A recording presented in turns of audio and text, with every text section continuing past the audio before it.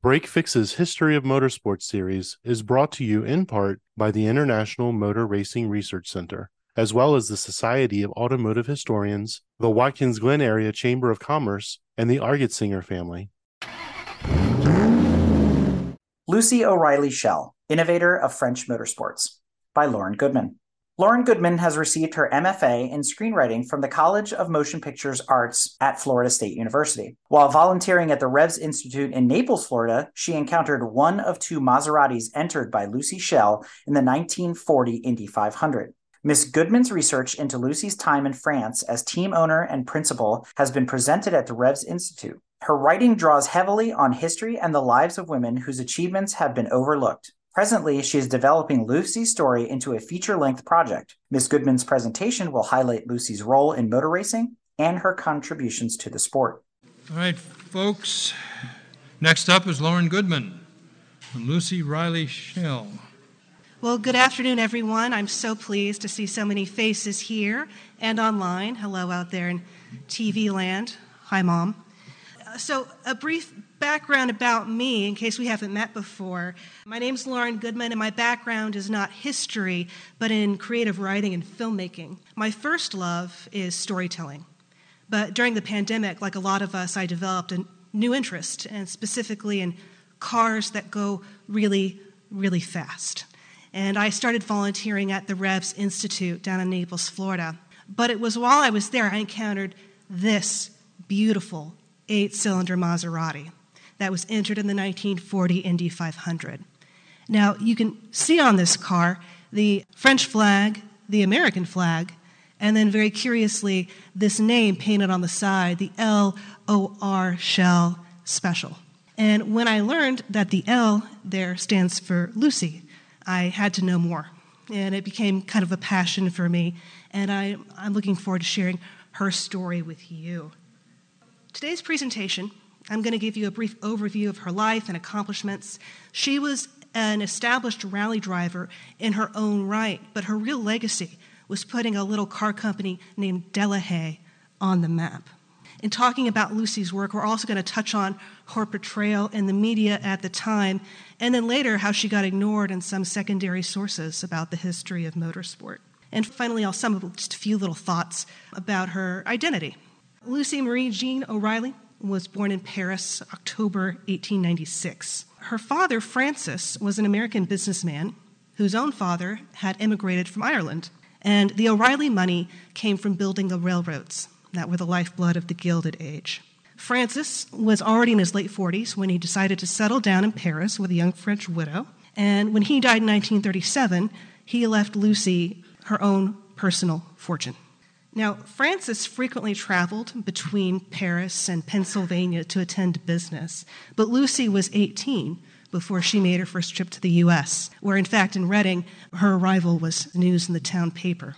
And you can see here, she's bringing news to the people of the town about her work as a nurse at the military hospital in Val-de-Grace in Paris. Really, when she was a teenager, she saw young men returning from the front, suffering and sometimes dying from the wounds they received. And later in life, Lucy would again find herself locked in a battle with the Germans. Another important character in this story is her husband, Laurie, whom she met around 1912, and they were married outside of Paris in 1917.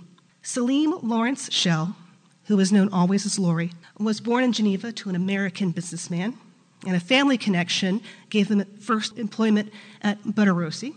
Some of you classic car lovers may know the name Butterossi. In addition to war goods, they also constructed a few cars of their own, which were terrible. But he ended up also working for some coachworks around Paris, and he would provide a lot of the coachwork for Lucy's cars during her life.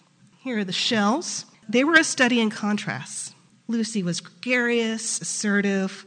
Laurie was soft-spoken and diplomatic. But their egalitarian marriage made them a powerful team both on and off the track. Lucy and Laurie ran the Monte Carlo Rally together numerous times, sharing both navigational and driving responsibilities. And here they actually had a reporter come along with them one year, and he wrote a wonderful series of articles about his adventure with the Shells. As Rene Dreyfus, who became very close to the couple later in life, wrote in his autobiography, there was no question but that she was absolutely an equal partner to Laurie in their marriage. There was no subservience, No unswerving obeisance, no pipe and slippers. Indeed, she was the driving force of the family. Lucy and Laurie had 2 sons, Harry and Philip. Harry seems to have inherited the racing gene from both sides of the family, and the Schell family resided both outside of Paris, at Brunoi, and in Monaco. Lucy was already a mother and wife when she began to race seriously. Her first race results show up in the French press in 1927, which would have made her about 31 years old. Auto journalist Maurice Philippe called her a decisive driver, and we can see she liked serious cars, serious French cars. That Talbot would have been branded as a Duroc if sold in Britain. At her very first hill climb in 1928, Lucy came first in her class. The reporter was surprised to see a woman had entered the race, but he said, if this little lady keeps at it, she's going to see some good results. Good results she did indeed have. Here's just a selection of things I was able to pull from papers at the time. Now, Lucy's specialty was the rally, and the Monte Carlo was her white whale. Lucy, with Laurie as co-driver, placed as high as P2 overall at the 1936 rally and lost out to a couple of Romanians in the stripped-down Ford by mere fractions of a point. It was her search for the right mix of performance, power, and reliability that led her to call on the factory offices at Delahaye. At this point in time, Delahaye was a stuffy firm with a background in long-wearing, sturdy truck engines. The general director of Delahaye's factory, Charles Weifenbach, known to everyone always as Monsieur Charles, had grand plans to lead this company into a new era. Key to this plan were his engineer Jean-François and a plan to break into the market for high-end, high-performance sports cars. Delahaye unveiled 2 new Superlux models at the 1933 Paris Auto Salon, the 12 chevaux and the 18 chevaux. These 2 Superlux models were really just older models with updated suspension, but the stir in the press was enough that it caught Lucy's attention. She appeared with Laurie in tow at the offices of Monsieur Charles to order a special. She wanted the bigger engine of the 18 chevaux put into the smaller chassis of the 12 chevaux. Monsieur Charles said, no, not possible. The reason he said it wasn't possible, it was because his engineer Jean-François was trying to figure out how to do just that, so Delahaye could start its own factory works team. However, I will point out here that when Monsieur Charles went to test his factory works team specials, Lucy still managed to outperform them in her regular car. So he decided, you know what, maybe she is, after all, the best owner for one of my specials. You'll also note here that Delahaye wanted to further prove the merit of their new cars by showcasing one of their specials in a few world record attempts. They were actually able to set a few world records at Mallory, one for the 10,000 kilometers and one for the 48 hours. It was going really, really well, beating records previously held by Renault. And this was enough buzz that before Jean-François could finish constructing Delahaye's first real sports car, the 135, Lucy had already ordered 6, and she called on 6 of her wealthiest friends to order some as well. And that ready cash enabled Delahaye to build a works team. So by way of thanks, they built Lucy a compétition spéciale of the 135 CS, which would become one of the most important race cars ever to come out of France. Lucy was a determined, gregarious, and well-connected person. She was already becoming a team owner in all but name. So for this little fleet of 135 CSs, she decided it was going to be her own team, which she dubbed Blue Buzz, and it premiered at the 1936 Paris-Nice Rally.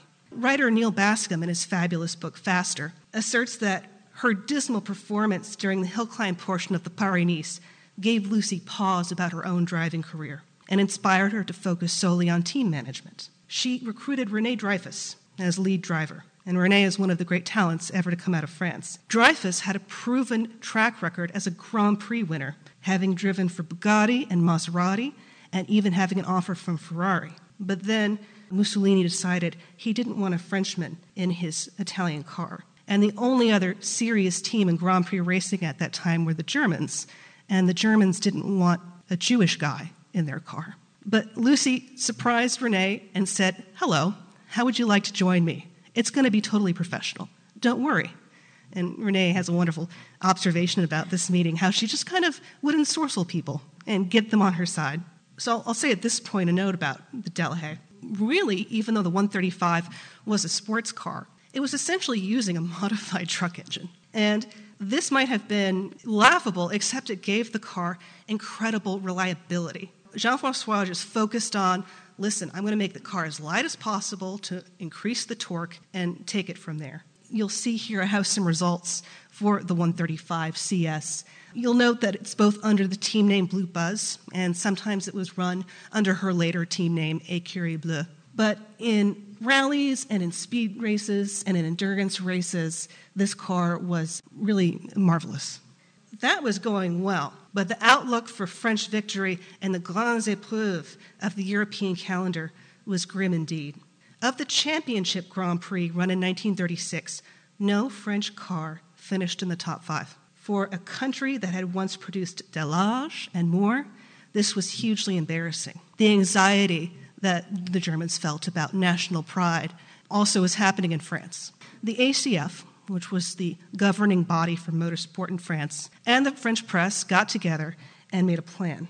They enlisted the government's help to raise money for the cause of French glory on the track. A tax on every new driver's license went into the fond de course. A new Grand Prix formula was set to begin in 1937, and the ACF was giving French automakers an incentive to create a costly new race car, a prize of 1 million francs to the constructor who could post the fastest time on the track at Montlhéry. At this point, I want to point out, Delahaye had already closed down its factory works team. There were a couple bad wrecks at the Grand Prix de Marne, and Monsieur Schell kind of lost his stomach for it. But after the announcement of the million-franc prize, Lucy paid another visit to the offices of Monsieur Schell. She had decided to create her own Grand Prix team, and she would pay Delahaye to build her a car for the million-franc contest.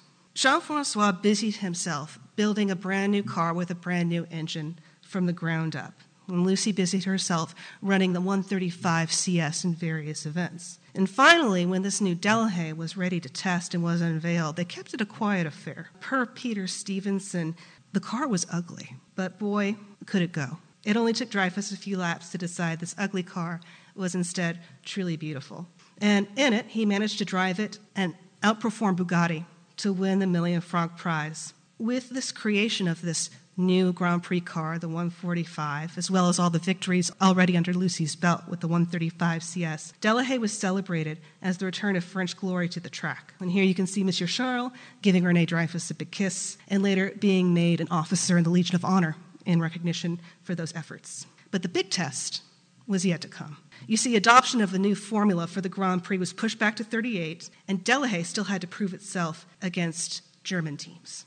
At the 1938 season opener at Pau, it was the little David of Delahaye with its Jewish driver and American money against the Goliath of Mercedes with lots of money from Hitler.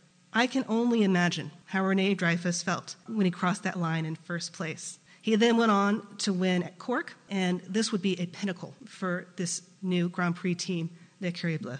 Now, if you're wondering where Lucy was at Pau, she wasn't. At that time, Major Concours and the Nice Salon were happening on the Côte d'Azur. Sources report that at least 4 of the V12 engines went into touring cars, carrossé by the likes of Fugoni and Chevron. Car manufacturing is a business, after all. Lucy's wins both on the track and at the concours show that Delahaye is the peak of performance and style. And here she is modeling her winning cars, along with her English Bulldog, who was also award-winning. These Grand Prix victories, as well as other finishes with the 145 equipped as a sports car, eventually made Dreyfus the champion of France for 1938. Unfortunately, Mercedes and Auto Union dominated from mid-season on, and the ACF decided, well, we need another distribution from the fond de course to jumpstart more innovation. They decided this time to award the funds to the constructor showing the most promising plans for a future car. They ended up awarding those funds to Talbot Lago.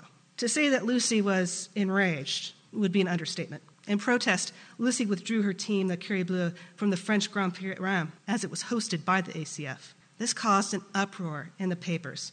Without Delahaye, surely the deck is stacked against French constructors at our home race. The sentiments were roughly, how could this lady do this to us? How fickle is the press, lauding her just a few months earlier as a hero for France. Now, the ACF then tried to strong-arm Lucy and L'Écurie Bleue back into the Grand Prix by stipulating that withdrawal would also mean they were disqualified from the Constructors' Championship. Lucy wrote an open letter to them in the press. And what's truly incredible here is we have her own words about her ownership and leadership of the team. She is the interested party. She makes the decisions. It's her call. Now, Lucy eventually changed her team name to L'Écurie Lucy O'Reilly Schell. She was clearly irritated with the ACF and wanted to remind them who exactly had made those victories happen. 1939 was a tough year for her. The next iteration of the Delahaye car, the 155, never fully materialized. And in 1939, Lucy had to run the previous season's 145s against a Mercedes with an updated engine. By the time the team arrived in Switzerland for the Grand Prix, Lucy switched her team to Maseratis. I think it's very telling she didn't choose another French marque. At home, tragedy struck. Laurie was killed in a car accident that also badly injured Lucy. Renee Dreyfuss stood by her sons at the funeral because she was still in hospital during Laurie's funeral. And then he had packed up and reported back to base because, after all, France was at war. But it didn't keep her down long. Within a month, she'd contacted Dreyfuss because she had a new plan. She was going to send a French team to compete in the Indianapolis 500, bringing more attention to the French cause, to the isolationist U.S. Now, I'm going to use this moment to plug for the Revs Institute down in Florida. Not only is the collection incredible, but we have an app and a website with lots of stories and pictures and videos. So if you want to know what happened to our team at the Indy 500, I'm afraid you're going to have to go to revsinstitute.org.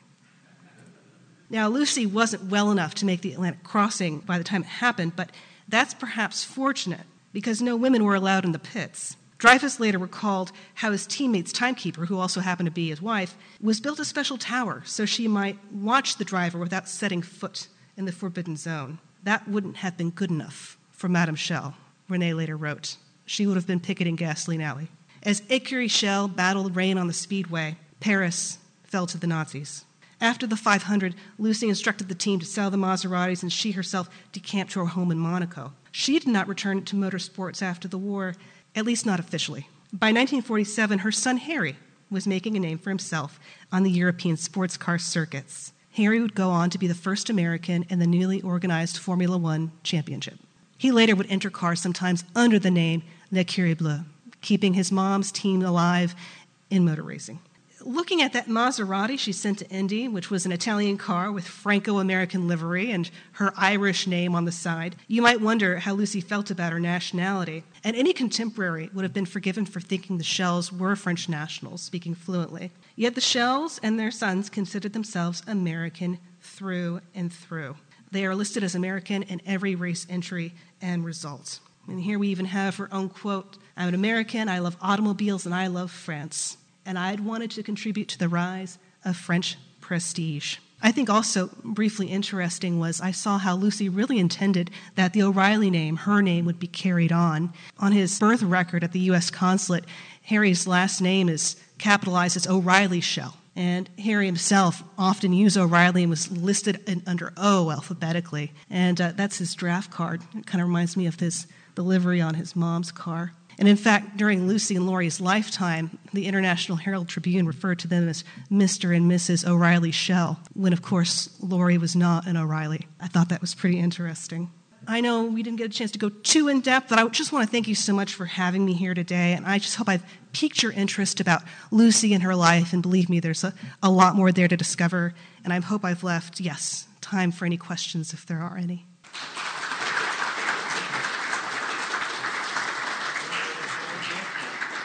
I read the book faster, and fascinating book. Everyone should read it. I thought I knew a lot about that period of racing, but never heard of Lucy O'Neill Schell until I read the book, and then you also expounded on some of her other accomplishments that the book didn't mention.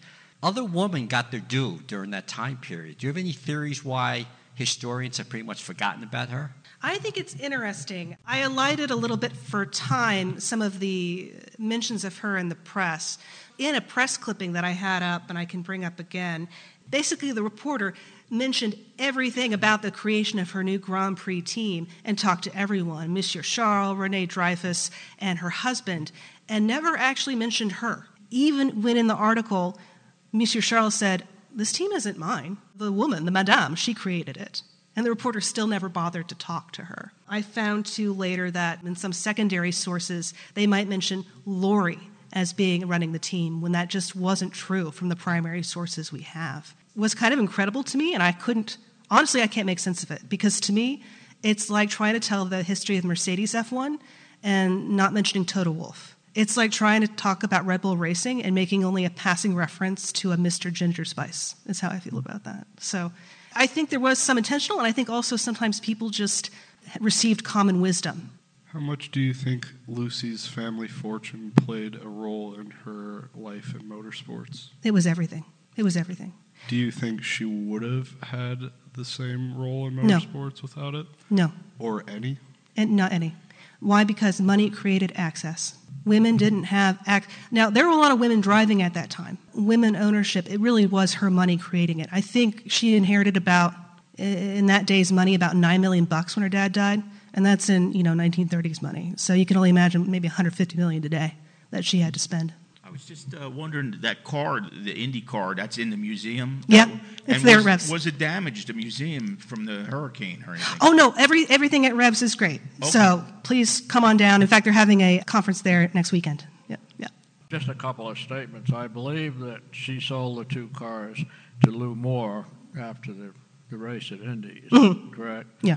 Harry, her son, was killed practicing at a Grand Prix in 1955. He was driving for, I believe it was the Yeoman Credit Union. It was Sterling Moss's outfit. Yes, during pre-practice. Now, when she got Dreyfus out of France, he was already in the French army, and I understand that they let him go because he was going to Indianapolis. Yeah. How much of that was a plan to get a Jewish driver out of France before the Germans caught him? That's a really interesting question. And it's something I haven't found yet, but it doesn't mean the answer is not there. There's, in fact, stacks of her letters that just have never been digitized. We know for sure that Dreyfus himself says, "My friends told me not to come back after Indy." He didn't say which friends, though. She was a confirmed anti-fascist at the point that there were certain French who were pro-fascists. So. Yeah, absolutely. I love so much the little news clipping about her work as a nurse and talking about the French battle against the Germans. And really, the arrival of the French drivers for the Indy 500 was a media spectacle. And Dreyfus actually gave out signed headshots of him in his military uniform. So it really was there was public pressure against the Minister of Information to release these two drivers, René Dreyfus and the other man I didn't mention, René Lebesgue, as sort of promotion for France and for the French war effort. And it was important. Thank you very much. Thank you. First, thanks for filling in the blank in my personal knowledge about who Harry Schell was, where he came from. Yeah. I always wondered about that. I was just picking up in the last comments. You didn't mention that René Dreyfus, when he ended up here in the USA, became well known in the 50s for his restaurant, Le Chanticleer in New York. I had the privilege of dining there once. Yeah. His autobiography is it's terrific. I highly recommend it. So when are you making a movie of her story? This is what I'm hoping. I'm hoping the more people get excited about it, the more there's a groundswell, and I think there's a real hunger for stories like this. To me, one of the things I learned when I learned about Lucy is, she was rather unique in terms of being a team owner and principal of a Grand Prix team. But in terms of being a driver, every time I went to the French papers to look for results, anytime a woman was allowed to race, there are madames and mademoiselles scattered through the results. They're all there. And I had no idea. Just another comment. When Wilbur Shaw persuaded his car owner to buy the HCTF the year before, Cotton Hennings, their mechanic, changed the firing order on that car to smooth it out. And it was more successful in Indianapolis, to say the least. Now, the car that at Revs now belonged to Dean Butler at one time, and he got his restorer to change the firing order also. And I was at Milwaukee when Emil Andrews, who I believe came in second in that car at Indianapolis, drove it again, and he came in and said how great it was if it had been that good at Indy to have won the race. That's amazing. That's amazing. I want to say, too, not only did Lucy get René Dreyfus into America out of France, but also Luigi Canetti, who was the reserve driver on that team. And he stayed in America and, of course, founded North American Racing Team. Thank you, Lauren. Yeah, thanks. This episode is brought to you in part by the International Motor Racing Research Center. Its charter is to collect, share, and preserve the history of motorsports, spanning continents, eras, and race series. The center's collection embodies the speed, drama, and camaraderie of amateur and professional motor racing throughout the world. The center welcomes serious researchers and casual fans alike to share stories of race drivers, race series, and race cars captured on their shelves and walls and brought to life through a regular calendar of public lectures and special events. To learn more about the center, visit www.racingarchives.org. This episode is also brought to you by the Society of Automotive Historians. They encourage research into any aspect of automotive history. The SAH actively supports the compilation and preservation of papers, organizational records, print ephemera, and images to safeguard, as well as to broaden and deepen the understanding of motorized, wheeled land transportation through the modern age and into the future. For more information about the SAH, visit www.autohistory.org. If you like what you've heard and want to learn more about GTM, be sure to check us out on www.gtmotorsports.org. You can also find us on Instagram at Grand Touring Motorsports. Also, if you want to get involved or have suggestions for future shows, you can call or text us at 202-630-1770 or send us an email at crewchief@gtmotorsports.org. We'd love to hear from you. Hey everybody, Crew Chief Eric here. We really hope you enjoyed this episode of Break Fix, and we wanted to remind you that GTM remains a no annual fees organization. And our goal is to continue to bring you quality episodes like this one at no charge. As a loyal listener, please consider subscribing to our Patreon for bonus and behind-the-scenes content, extra goodies, and GTM swag. For as little as $2.50 a month, you can keep our developers, writers, editors, casters, and other volunteers fed on their strict diet of Fig Newtons, gummy bears, and Monster. Consider signing up for Patreon today at www.patreon.com/GT Motorsports. And remember, without fans, supporters, and members like you, none of this would be possible.